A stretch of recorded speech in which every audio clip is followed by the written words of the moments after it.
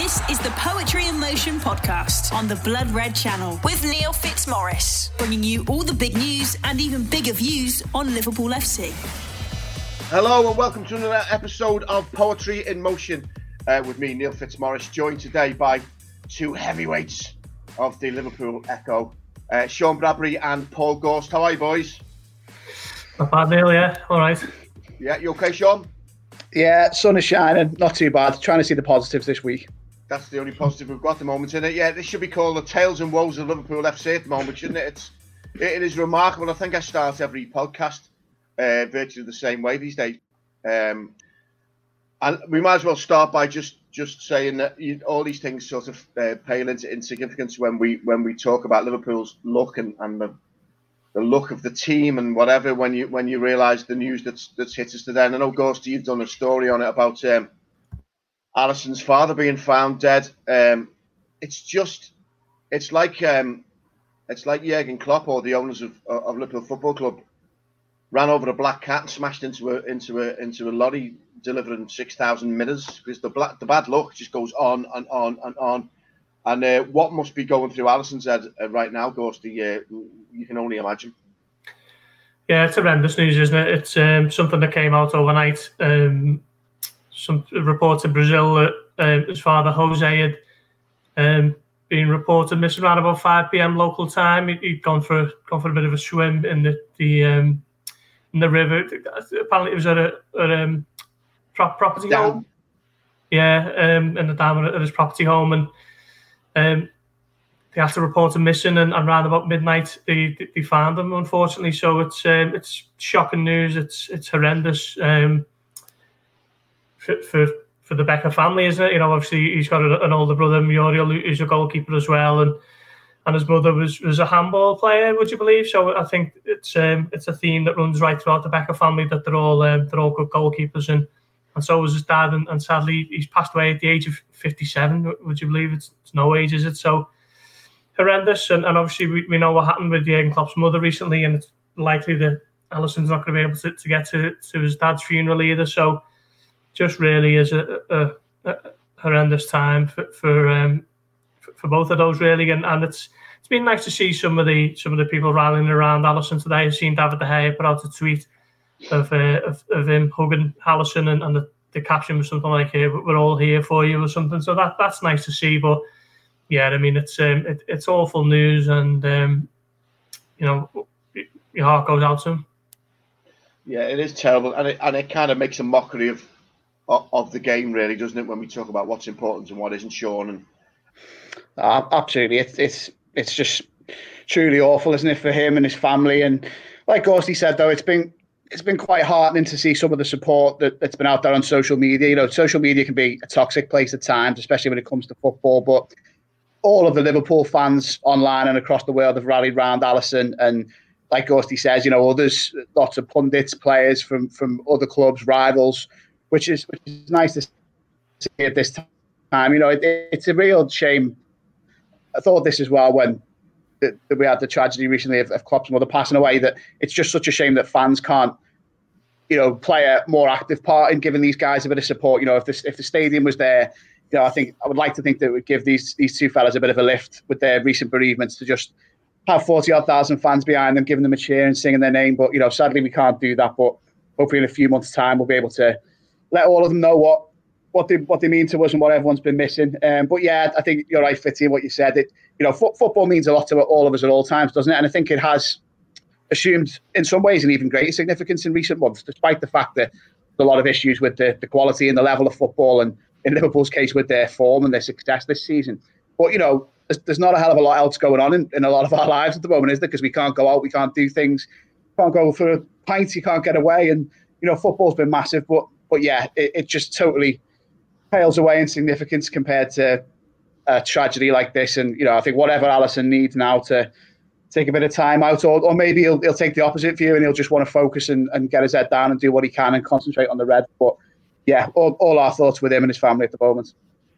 Yeah, and Ghosty, I mean, you would imagine that Jurgen Klopp, being the kind of man that Jurgen Klopp is anyway, as a hands-on kind of, you know, people person, but also I would imagine he's on hand to offer words of comfort from from a similar position, really, isn't he? I mean, we don't know the circumstances again, but obviously you're talking about the manager losing his mother and not being able to be there and pay his respects, and you wonder whether he'll be there.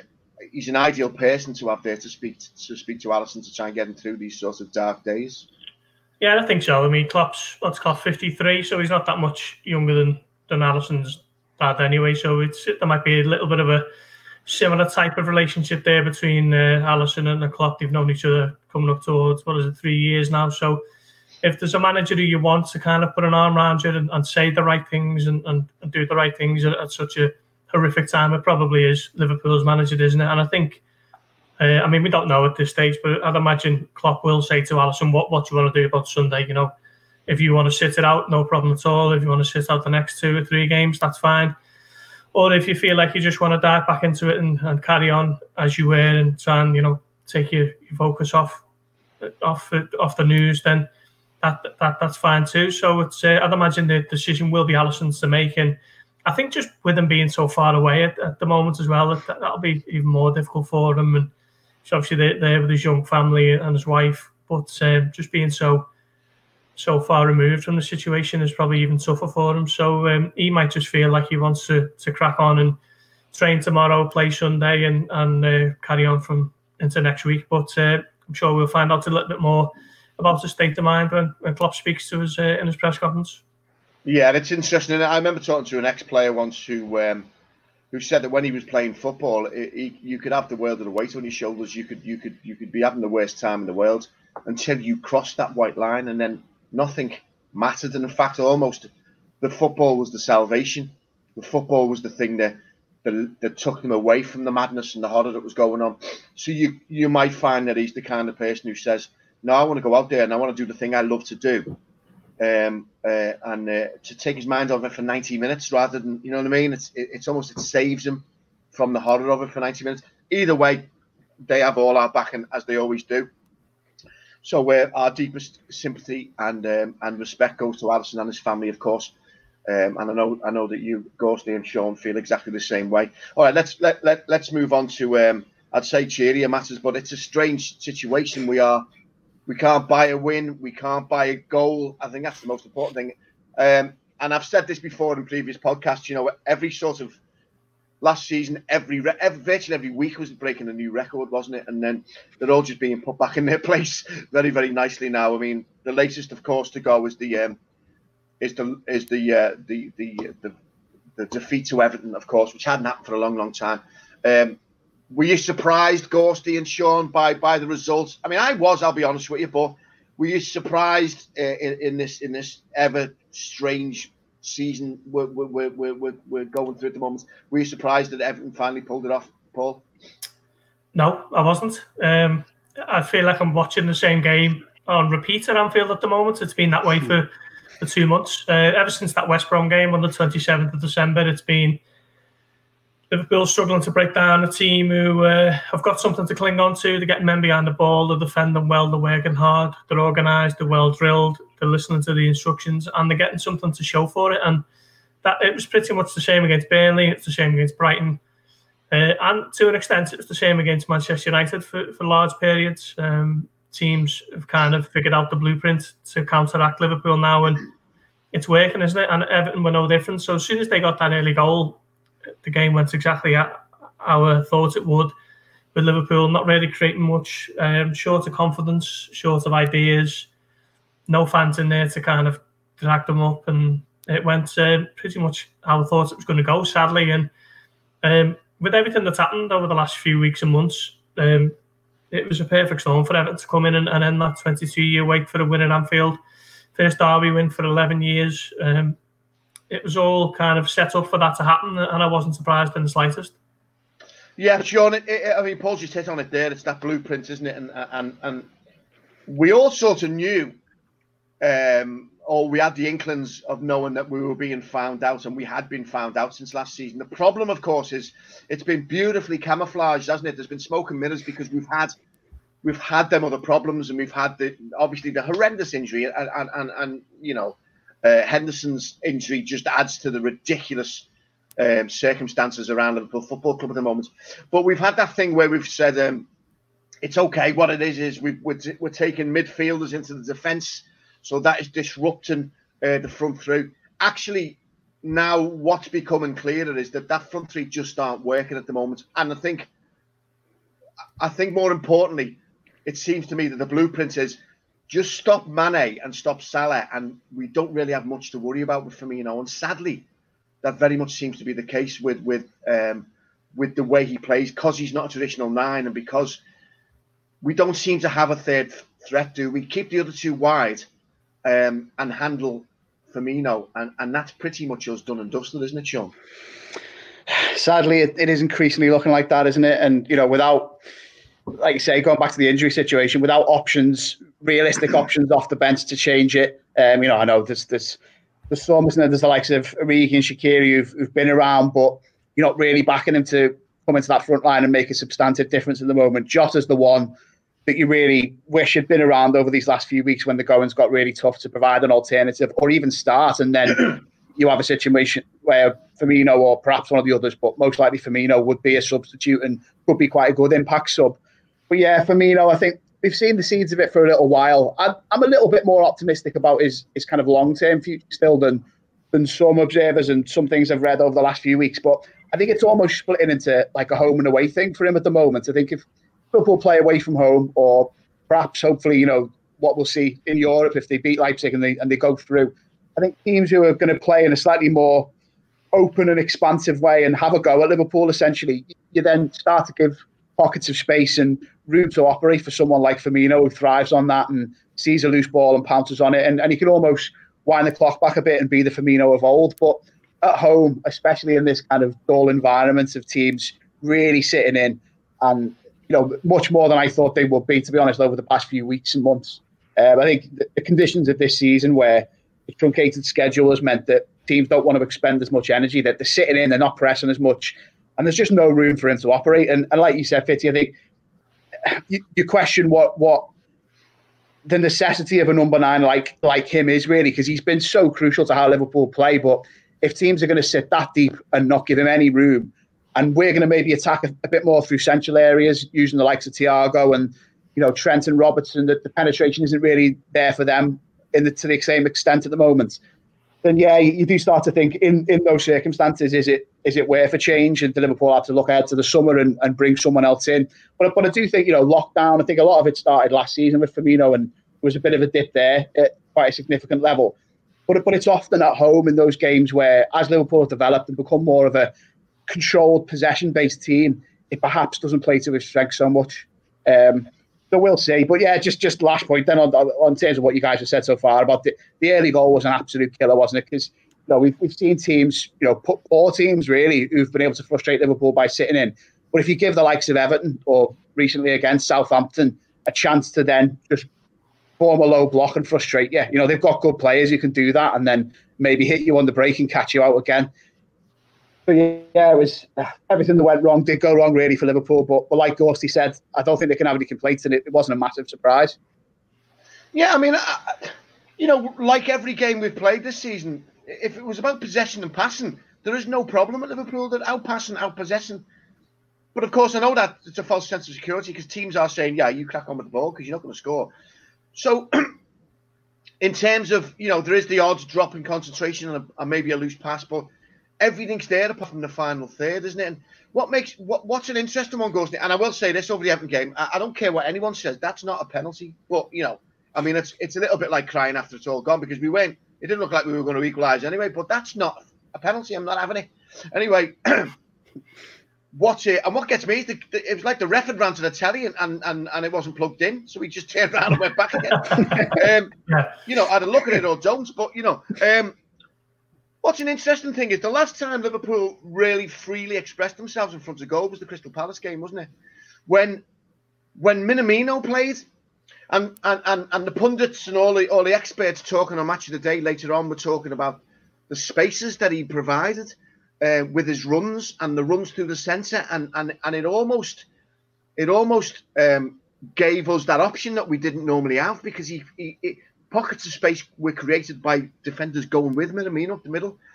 He goes from us to Southampton, scores against Chelsea at the weekend, a goal just like what we're talking about. on the shoulder of the last defender. He splits the two central defenders. There's no faffing about on the wings. It's a ball right through the middle to Minamino, who puts the defender and keeper on the backsides and flicks a beautiful ball in the net. And I'm not one of these who argued much when Minamino left, because I felt like there was a weakness with him. I felt he was weak on the ball and he definitely needed to progress in areas. But it's interesting, isn't it, that since someone else who had a different running pattern left the club, we found it really, really difficult to break that pattern.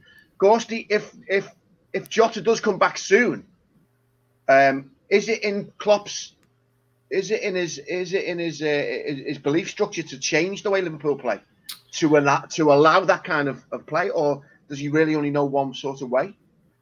I think the only thing that he might tweak is kind of reverting to the 4-2-3-1, which we've seen when Jota was kind of at his height earlier in the season, around about October, November, because we've seen that, didn't we, when particularly at Manchester City, that was the one where I think it most surprised people, where he only played with the two midfielders and he went with the almost a front four, if you like. And I think Jota does give him that option, particularly when your midfielders are dropping like flies as well. So if there's no Jordan Henderson, then you'd think maybe Wijnaldum and Thiago would get the nod, and Jota comes back in alongside the traditional front three. But I think, as we mentioned here about Firmino, I think he's kind of getting away with an awful lot, to be honest. I mean, last season it wasn't a problem for Liverpool because he was contributing, he was scoring important goals.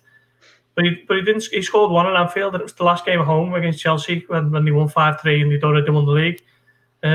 This season he's basically carried that on, and at a time when Liverpool are struggling, that's when you can start looking at it and thinking maybe that this lad needs to do a bit more. And I mean, every time he shoots, it's not done with any particular conviction. He doesn't feel like he thinks he's going to score.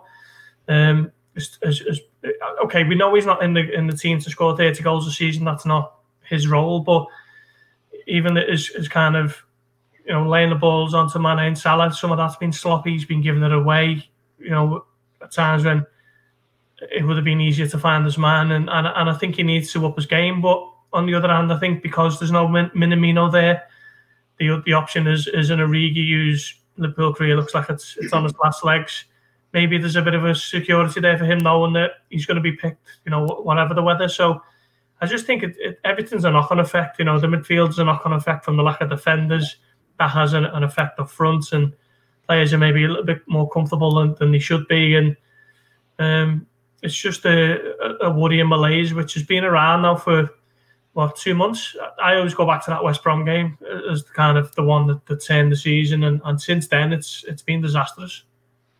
Yeah, it has been poor. I mean, talking about defence and midfield, Kabak still looks a little bit like a deer with it caught in the headlamps, doesn't he? Every time the camera goes on, he looks very, very nervy.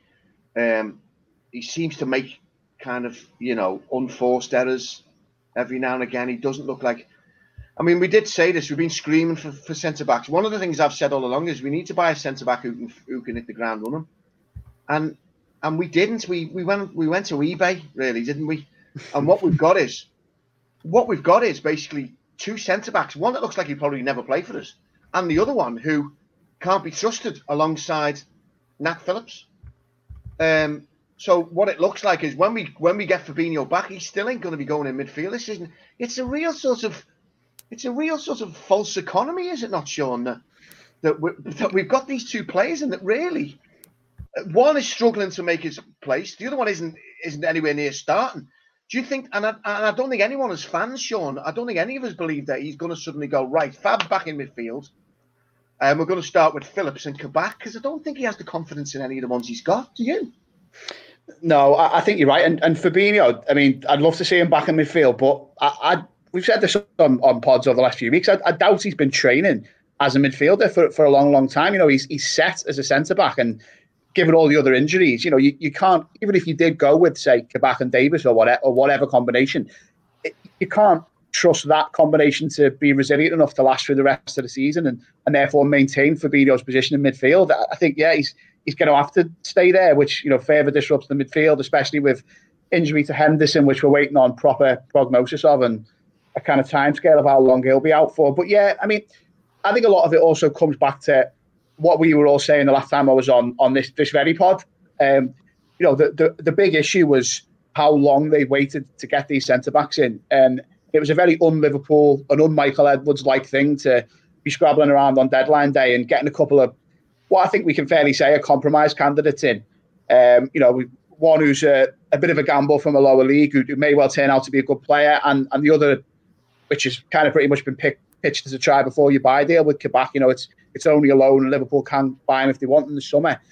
But yeah, so far I think Kabak, there's been errors, and I think even in the derby, like that opening goal of, the more I watch that back, he seems to make a little initial movement towards Rodriguez, then he pulls back, and that just, kind of loses him any sort of advantage in terms of Richarlison and watching where he is, and then suddenly he's away. I don't think, you can't blame him entirely, but I don't think he covered himself in glory there. But yeah, he's a youngster, and he always would have needed time to settle, even if the rest of the team was fully formed around him. He obviously does get a little bit of leeway for that. But I think where he's been let down and where the team's been let down really is not getting someone in sooner. If obviously there was the whole Matip thing, and that clouds the situation a little bit further. But like we've said countless times, surely after those big injuries to Van Dijk and Gomez, so at the latest in November, Liverpool should have been looking at getting someone through the door on the 1st of Jan.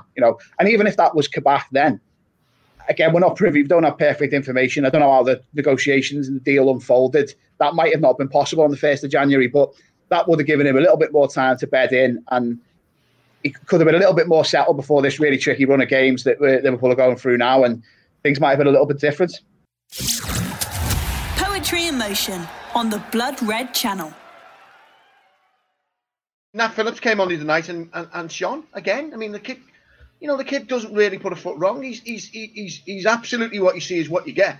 He's your no frills loaf, white medium sliced loaf, but he's fine. He's and he's great in the air, and he looks like he's really trying to impress. I honestly wouldn't have any problems with Klopp putting Phillips in with Kabak and then trying to sort out that midfield with a stronger combination. The sad thing is, I just don't think that Klopp's confidence is anywhere near what it should be, and I don't think he is going to take those chances. And it is remarkable. I mean, I'm looking at reports today that are talking about him possibly leaving next season and becoming a German coach by 2022. I mean, it's just remarkable, isn't it? This is like some weird episode of Sliders, where we've entered some alternate universe. What's going on, Ghosty? I'm blaming you. No.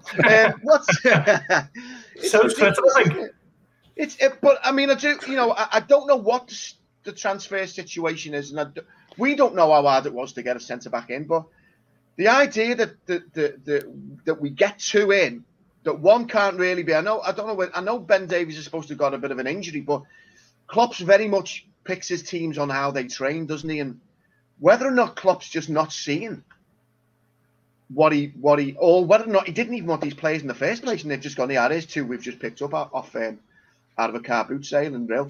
But I just don't know. But it just seems like we're not going forward with any of the options we've got, Paul. Yeah, I mean, the first thing what I'd say is those. I think I've seen a bit of it before, but I wouldn't put too much stock in this idea that Klopp's going to be leaving. He's here for the long haul, thankfully. But yeah, I agree with Sean. I mean, obviously there will have been factors at play in terms of why Liverpool couldn't have brought in Kabak on the 1st of January, but it was negligent for Liverpool not to have a shiny new centre-back on the 1st of January with the New Year's Day hangover, lifting up the Kabak 5 or whatever it is. It's just Liverpool knew for months that they needed a defender. They knew from when Van Dijk went down. Well, they knew from when Lovren went to Zenit, and I think that might have been August, and then they knew when Van Dijk went down in the middle of October, and then when Gomez went down in November. They've known for some time that they've needed a centre-back, and kind of sticking a plaster over something that needed surgery, and I think they've kind of been lured into a false sense of security by the results, because they've only started to turn the last couple of months. I think they weathered the storm really well in October and November, and then for most of December. But that probably should not have clouded Liverpool's judgment. They should have went out. And we know that money was stretched and whatever else, and they were only able to kind of take advantage of Ben Davies's contract situation, which probably tells you an awful lot, doesn't it, when Liverpool are having to to kind of wheel and deal for a lad from Preston in the closing stages of the transfer window. No disrespect to Preston, of course, but it's a huge step up to coming into Liverpool. But this was kind of the level that Liverpool felt they were only able to go to until they managed to bring in Kabak, who's only 20 himself, still relatively untested himself, isn't he? So it's been a really difficult situation. But I mean, it's easy for me to say, but I just feel like many people, perhaps more could have been done to help Klopp out in January. Yeah, I mean, we got that thing, didn't we, Sean, when Brendan Rodgers left Liverpool and we had the Balotelli buys and all them kind of things, and then fast forward to last year or the year before, I can't even remember what it was now, or maybe even earlier than that, when Rodgers brought out this book, I think, and it was all like, you had no idea the transfer policy that club had that I had to put up with. And I can't help but feel that somewhere down the line, no matter what happens with Klopp, he is going to come out at some point and go, you wouldn't believe what I had to put up with after we did all these amazing things. Because that's the massive irony of it, is this has all come after he has totally proven to these owners that if he's given money to buy players and we buy the right players, we fixed a 30-year wait, ultimately, because we bought Virgil van Dijk and Alisson behind him. And that turned Liverpool into also-rans and possibles, into flying miles ahead of anyone, into closing a 24-point gap on Man City by 1 point, and then by launching ahead and winning the league by 20-odd points or whatever it was we did. And we can only see now in the loss of Van Dijk what it's done to this side, really. And they were the biggest buys we ever had. And yet, after that, I can't believe for 1 second Klopp hasn't turned around and said, Are we not strengthening this side now? Are we not? We're building the foundations here. Are we not pushing on? And to get a £900,000 loan deal for a German kid who's been in a relegated club and was currently in a club that was bottom of the league, and a centre back from Preston, it's almost embarrassing, isn't it, Sean? Yeah, I mean, FSG, I think in terms of being like isolated decision makers, I think they've been superb, haven't they? Getting Klopp in the first place was a massive coup. Everything they've done around the stadium, the decision to stay where they are and redevelop it was great. What they've done with Edwards and promoting him through the ranks, and the building of the infrastructure of the club in that respect has been almost faultless and second to none.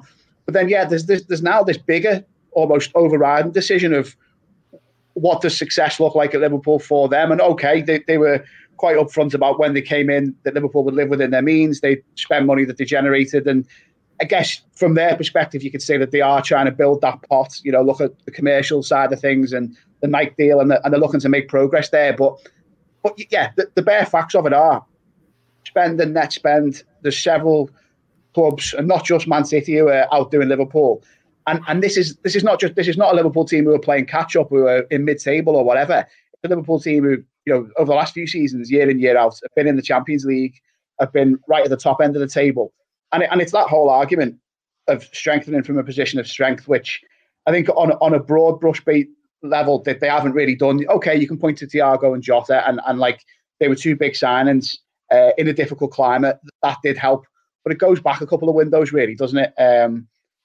Yeah, I think there's no doubt about it that Klopp would have had private misgivings about that. Don't get me wrong. I think, like Gorty said before, I don't think there's anything we'll have seen over the past few months that would make him think long term this isn't the right place for me to be. There's so much mitigation over and above what we're saying here around Liverpool's season that I do think Liverpool will be a strong force again next season. There's a long way to go in this one. They could still well have a good run in the Champions League, but it's that whole idea of FSG at this stage speculating to accumulate a little bit more, and it's what they're risking with their own investment. If Liverpool don't get back in the top four by the end of this season and they don't go on to win the Champions League, then so many questions start appearing over the summer that could have been avoided. Well, that's it, and it's it's that age-old thing, Ghosty, isn't it? Owners of football clubs aren't football fans, and a lot of players, even themselves, a lot of players don't feel for the club the way the fans do. We will always be the purest form of support for our football club, and no one will ever stand up to that. We know that, we get that, but it's remarkable, isn't it? As owners, they're over there. They haven't come over. Obviously, there are reasons why. We understand that. they're making decisions now purely based on commercialism, which is probably what they've always done. But that whole thing of building doubters into believers is starting to crumble and go backwards very, very quickly. People are now teams are going to Anfield last season. The 3 points were slipping out their hand as they were driving into the car park because it was like driving into a fortress. That's been shattered in a matter of months, isn't it? Because people are going to go and they've lost 4 on the trot and we know there's no fans and there's no real atmosphere for them and stuff, but it's about the building them foundations, isn't it? I mean, Guardiola's even come out and said, we've got loads of money and we buy the best players in the world. This guy will go, at least he's now admitting it. And I don't want it to be a game of Monopoly. I really don't. I've said this before. But I just feel like we are a prime example. I think we are the template that a lot of clubs and owners are going to hold up to potential owners to say, this is how you don't do it. After you've made a team into title winners and stuff, this is what you don't do the season after, Paul. I can see that point of view. I think they've been terribly unlucky with everything that's happened in terms of the worldwide events and then the injuries on top of that. But yeah, I mean, their ownership model has always been for them not to take any money out, but by that token, you expect it to be kind of self-sufficient. And at a time when Anfield's closed, they're losing around about £3 million every home game, and they've still got one of the biggest wage bills in football at around about 15 million. And that was before you're factoring in the money that Thiago and Jota are on, which conservatively you'd suggest is £200,000 a week between them. So it's difficult, but I do think that at certain points there does have to be a bit of kind of pragmatism and a little bit of a breaking of the mold to just to give yourself a fighting chance. I mean, if they expected for Jurgen Klopp to just carry on and keep this team at the top of English football with everything that's happened to them this season, then they're asking far too much of the manager and the players who were fit. So I just felt like maybe something could have been done to kind of help them out a little bit more. I mean, I don't think anyone was seriously asking for an £80 million centre-back through the door in January. It was more just a case of what can be done. Can there be, 10, 15 million spared to bring in someone in? Instead, they were left to kind of take advantage of a contract situation for Ben Davies, who was on his way to Celtic, got in for £500,000, and then they've negotiated what could be a clever loan deal for Kabak, and if he turns out to be half decent, then they'll be able to get him 18 million as opposed to 30, which were the figures that were quoted in the summer. But at the moment, you're 3 games in and you're still yet to form a definitive opinion. I thought he was solid at Leicester until Alisson ran into him. Thought he was excellent against Leipzig when he kept the clean sheet, and I didn't think he was great against Everton, getting caught out against Richarlison and the high balls, as you mentioned. So it's difficult, but I do feel at some stage the owners could have looked at it and thought to have maybe lent their support a little bit more. Yeah, I just feel ultimately that we asked for the dishwasher and we got a bowl of soapy water. Do you know what I mean? But I mean, listen, who'd be in the transfer market? I mean, we played. Let's talk about the Champions League game. We played Leipzig, and Upamecano, as an absolute mare, who was one of the players that we were linked with for months and months and months, who would have cost an absolute fortune. But there you go. I was saying that a European run might be the best thing for Liverpool. It might be something that they look forward to. It's a different kind of game. It's a different pace to the game. But even when you look at that, I mean, we get 2 goals, but they're both gifts, aren't they? And you do wonder where the goals were going to come from before those defensive errors. And it's just a case now, I think, isn't it, Sean, where Liverpool, those certainly Mane and Salah, just have to try and reboot the systems, don't they, somehow? Because they're the threat we've got, and they're not posing it. Yeah, I think you're right. Obviously, the goals were errors, but I think in some respects they were errors that were pounced upon because of Liverpool's pressure and what they were exerting. And just they're kind of foothold in the game in that respect. Don't get me wrong, Leipzig had big chances, didn't he? And could and should have scored at least one. But I thought, just in a general sense, Liverpool was sharper. And it goes back to what we were saying before. It was just more of a situation where a team is going to have a go at you, which is, in some respects, what you shouldn't do against Liverpool. And as a lot of the teams in the Premier League have dug in and shown that that's how you get a result. If you come for a draw and hope there's the chance you might get one or two opportunities and you put them away, with Liverpool as they are at the moment, you might well win it. But I actually kind of more saw the positives of that Leipzig performance. I just think, given that it came when the team were otherwise in the doldrums a little bit, it was a bit of a welcome return to form, and two of the main men getting on the score sheet at the very least. I thought, Firmino did okay. Like Gorsty said before, Kabak played well.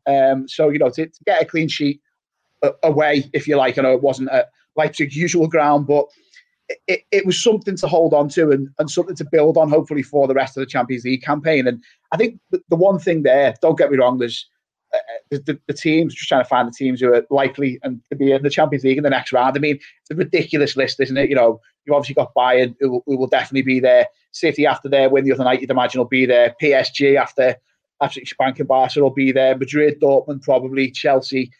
It's quite an imperious list, but in the main, it's teams who will have a go at Liverpool. So if the Reds can hold on to this lead and wherever the second leg is played, negotiated successfully, I think they'll be in with a chance against any of them. And that obviously that sounds a bit mad. You think of how good PSG or Bayern or whoever you want to pick from that list has looked, how dangerous they are, and how flimsy Liverpool have looked. But I think every single team there, home or away or neutral or whatever these ties are played, will, if Liverpool progress, they'll take the game to Liverpool. So, I'm not quite going to say I think winning the Champions League is Liverpool's best hope of getting back in it next season. I think obviously there's a long way to go with the Premier League, and getting in that top four still has to be the main aim of the season and the main thing that everyone's talking about and thinking about in Kirby, day to day. But Liverpool have got a sniff in this Champions League. I think I looked at the odds the other day, and I think they're still third or fourth favourites. So, I think the threat that Liverpool carry is still there, and the bookies think that way, and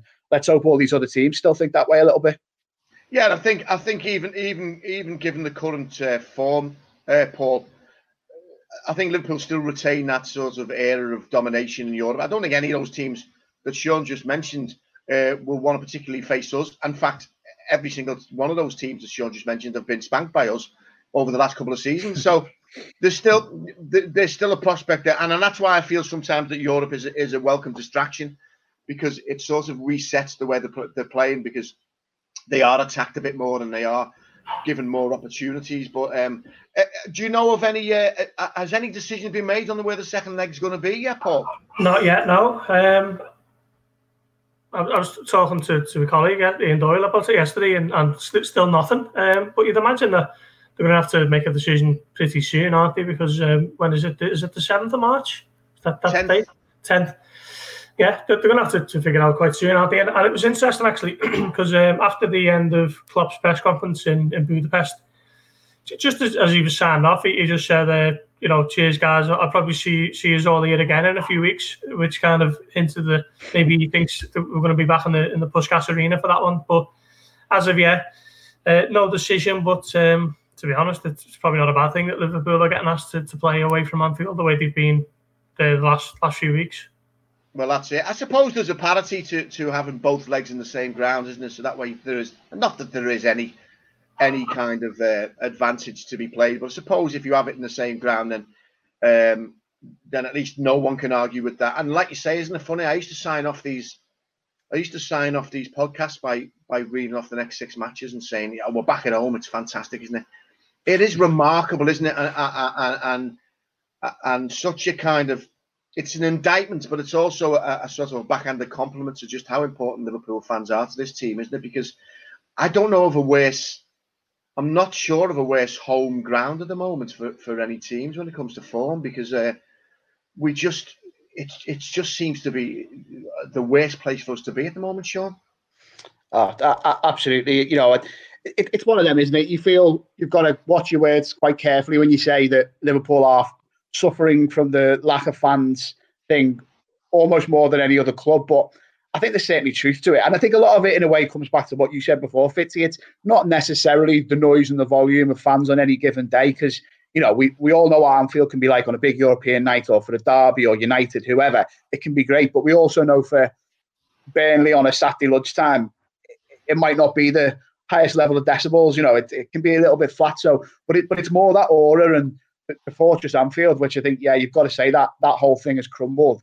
I don't think there's any way, if fans are in there, say this at least, that Liverpool lose the amount of home games that they have so far this season. And I think I'm not necessarily saying that long and proud record would still be intact, but what have they lost? Is it 4 on the bounce at home? There's no way that's happening with fans. You know, raising the team's own game and intimidating the away side, that happens at least to an extent, surely. I think, though, interestingly, looking ahead to the game this weekend, Sheffield United, I think there's 2 teams who you can say have got grounds that can, at least at times, provide a bit of an intimidation factor. And I think, you know, that was one thing that swept Sheffield United up the table last season, was how tough it was to go there and get a game won. So, yeah, you know, that's one team who was champions on 99 points and is currently only on 40. And another team who finished top half, didn't they, with 50-odd points, and they've only got 11 at the moment. So, yeah, I don't think you have to look far. And Man City as well. I always remember Carragher said, I think it was just when football came back last season after the restart, he said, you know, this cold, kind of clinical, behind closed doors environment, it's going to suit City.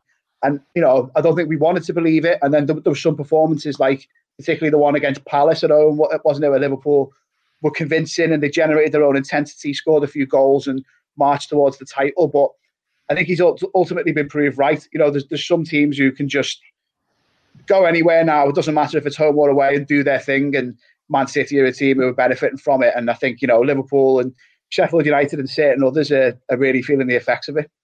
Yeah, it's remarkable, I think, Paul, isn't it, that City are doing what they're doing without Aguero and De Bruyne. 19 on the spin now. And, you know, it was last season, this is what we were doing. But, and you know, you can argue that this is the season that City had last season because you know, they went from crown and champions to struggling, and not quite as badly as probably we are now, but whereas we kind of carried the baton and went right through to the title. And this is almost the second Tricky album thing, isn't it, where everyone's a little bit kind of, you know, you feel like they haven't really been able to celebrate it, and they're not going to now. And again, we have to keep stressing as well that I can't remember another season where a team has gone through such disarray when it comes to, you know, what are we on, our 18th or 19th different centre-back combination or you know, whatever that madness is. But just looking at the games coming up, Sheffield United, obviously, on Sunday. And then, again, I would normally say then we've got 2 home games, Chelsea and Fulham.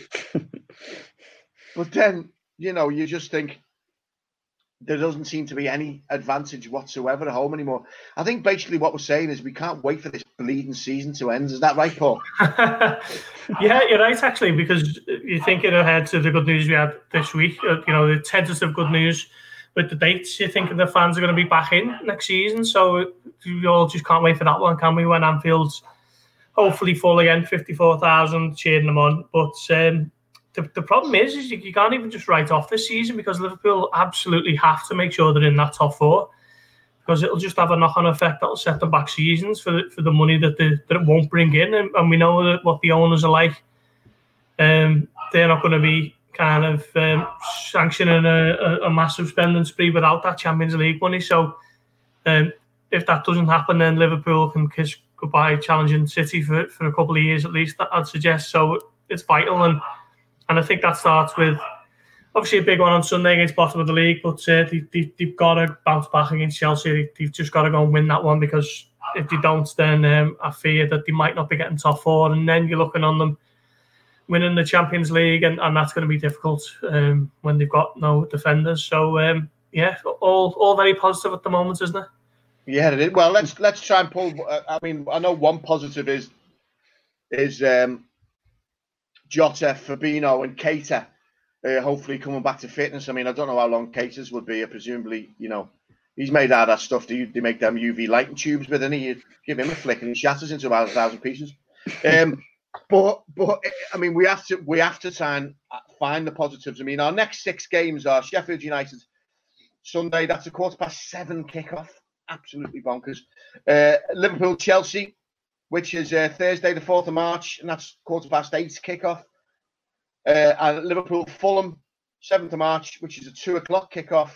And then we've got the Leipzig second leg, and then we've got Wolves away, 15th of March, Arsenal at home, and then Aston Villa at home, where it all began, really, the Villa thing, isn't it? Suppose you could look at with the first leg, and then obviously, well, actually last week's probably where it all began, with the derby and the consequences that had for us. We have to look at the positives. Let's try and end it on the positives. Jota back, but we don't know when he's going to be back in. Klopp doesn't really like to rush players in, and you can imagine why. You know, with the kind of injury list we've got, if we can try and get some sort of stability, if we can try and get Keita playing for more than a couple of games before he pulls up, and you know what, maybe it could be time for Klopp to say, Nat Phillips. You know, the thing is, you can always change things while it's going on, can't you? If he starts with Phillips and he starts with Kabak, and then he has Fabinho further forward, trying to create things with Thiago, if it doesn't work, he can always swap, can't he? That's where we have to look at it. We have to look at it, as you've just said, Paul. We've got to be optimistic. All right, give us an optimistic scoreline, Sean, for Sunday against Sheffield United, my friend. Yeah, I think Liverpool will win. I think, you know, some of those names you mentioned there, if there's any way of getting Keita involved, I think he's been a massive miss. You know, I reckon if we can reconfigure the midfield a little bit and maybe do what you've said, Fitzy, and just play defenders at the back, I'm going to go 3-1 again. 3-1. What, 3 goals from nobody? We haven't scored in 2 years. I'm sure he's getting them. Ghosty, what do you think, kid? I think they'll keep them out. I think Sheffield United looked a bit toothless whenever I've seen them this season, and the bottom for a reason. So I think Liverpool will come away comfortably 2-0. Well, I'll have to go with that. I'll go with 1-0. I'll have the 1 goal for me. I just hope more than anything, if Alisson does play, he has an absolute worldie. Because if anyone deserves that, it's him, isn't it? All right, lads. This was another meeting for Liverpool FC fans, Anonymous. We're all right. We'll be fine. We've been through worse. We all know that, mate. And you know, it's funny, innit? I think if anything, it will make us.